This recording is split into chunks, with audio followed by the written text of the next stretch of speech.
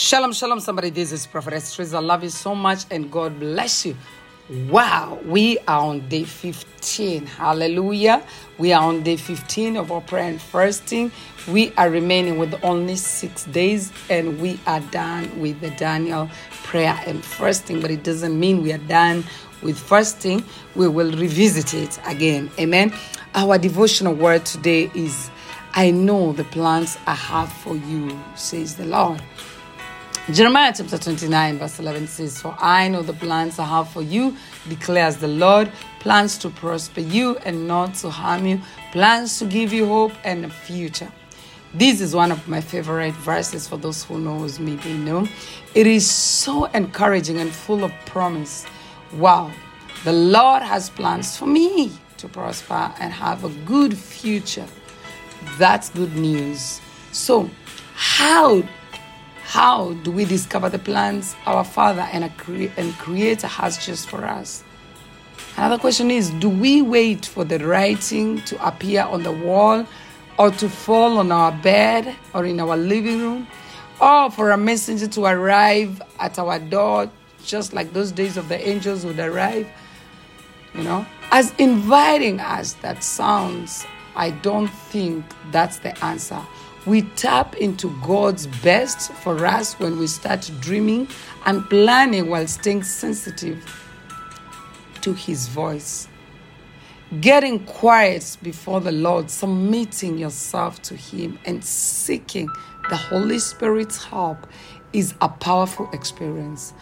Ask the Holy Spirit to work through you and reveal the Father's plans for you. And we have seen in the past series that we are anointed, and once we are anointed, we can do great things. But as much as we are anointed, we need to submit.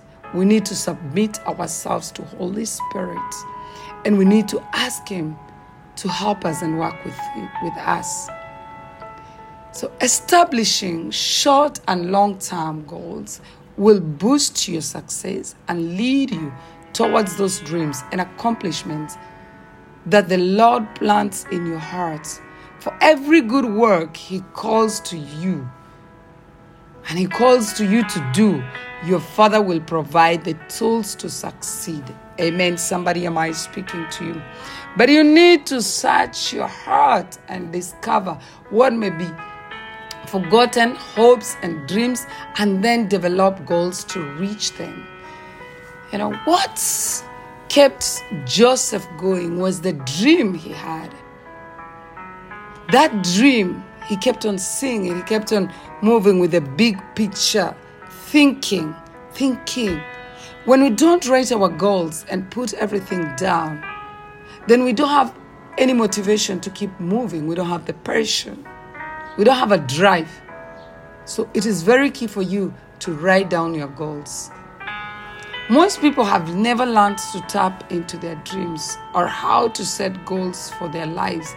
Instead, they go aimlessly on life's journey and figure things out along the way. Sadly, this approach can lead to a life of mediocrity and disappointment. But we can choose a different approach. Joseph, because he had his dreams written and ready to go for it, and he knew the plans the Lord has for me, they're to make me prosper. He never lost track. He never got disappointed, even when the brothers came to try and sell him, the wife of Potiphar trying to dare him. He was not shaken. Planning and writing goals is a proven system for success. And just think how successful we would be if our goals and plans were undergirded, protected, and fortified by the Lord. So why don't we plan and write goals? Why don't we invest the time, energy, and meditation necessary to discover the plans the Lord has for us, instead of wasting time on social media criticizing people, criticizing how they are doing well and we are not doing well, or comparing ourselves with people on social media and thinking that we're just going to wake up and have cast, because social media makes us feel that things can just be collected on the street or on top of trees. They can just fall and we receive them. No. The question is, why don't we invest the time, energy, and meditation necessary to discover the plans the Lord has for us? I think the answer is no different for Christians than it is for the non-Christians. Many people don't think goals are important. And if people don't value planning and goal setting, they don't do it. Many people don't know how to set goals or how to create plans to fulfill them. Still, others fear rejection or failure. Throughout the Bible, God showed by example that He is one for planning details and success. He planned the creation of the universe to take 6 days. He could have done it with 1 day or 10 days, but He planned 6 days and it works. He planned in minutes detail how the tabernacle would be constructed. He counts the hairs on our heads and the number of days. He also likes things to be in writing. The 10 Commandments, the Word of God, and the plans He told Habakkuk to write, just to name a few. And Jeremiah 29 verse 11 says that He has plans for you. But before those plans can move into action, we must do our part. I love the line, you will never rise above the vision you have for yourself. There is great truth in that adage. What is the vision you have for yourself? What do you know of the plans your Father has for you? What do you see in your future? These are all questions we can answer as we set goals and develop plans for our lives, realizing that the Lord wants us to have goodness and success. And we have said this is the year of God's goodness and glory, because we said when we receive the glory, the goodness goes before us, favor comes upon us. So what will it take for us to dream dreams, make plans, and write goals? It seems that it comes down to wanting the future that God has in His mind for us and then deciding to take action. Faith with no action is dead. Everything in life, we need to take an action. Faith plus action, profitable results. Hallelujah. You've heard the line, today is the first day of the rest of your life. You have the rest of your life before you, and you can begin today to start thinking about and making plans for your future. What do you want for your family, your career, your ministry, your health, your faith? Child of God, arise. Put these things down and put strategies on them. God is strategic. You can see how the world was created. Let us not allow the obstacles that keep the messes down to also keep us from realizing all God wants for us. Let us make a quality decision to be quiet before the Lord, to listen to Him, to imagine our desires, to make plans, and to write them down.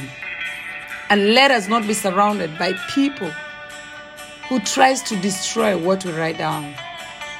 One of the things you have to understand, when you write these things down, keep them, because we learn from Joseph.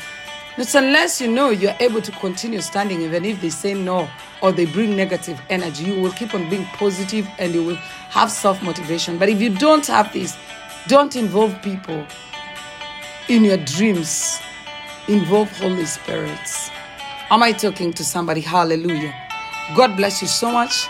I want you to stay planned. Your plans will require time. Time is the currency of earth. Time is the currency of this earth. So you need to make time to plan. Am I talking to somebody? To everything there is a season and time in every purpose under the heaven. Greatness will cost you the currency of time. It takes time to develop a relationship with your mentor. It takes time to establish proven reputation of integrity. It takes time to carefully build financial foundation for great future. It takes time to extract information from a crisis or critical moments in your life. It takes time to build a good name. It takes time to be restored when you have made a major mistake. Hallelujah. Focus on creating a perfect day. Yesterday is in the tomb. Tomorrow is in the womb. Today is really your life. Hallelujah. So focus on carefully planning the next 24 hours.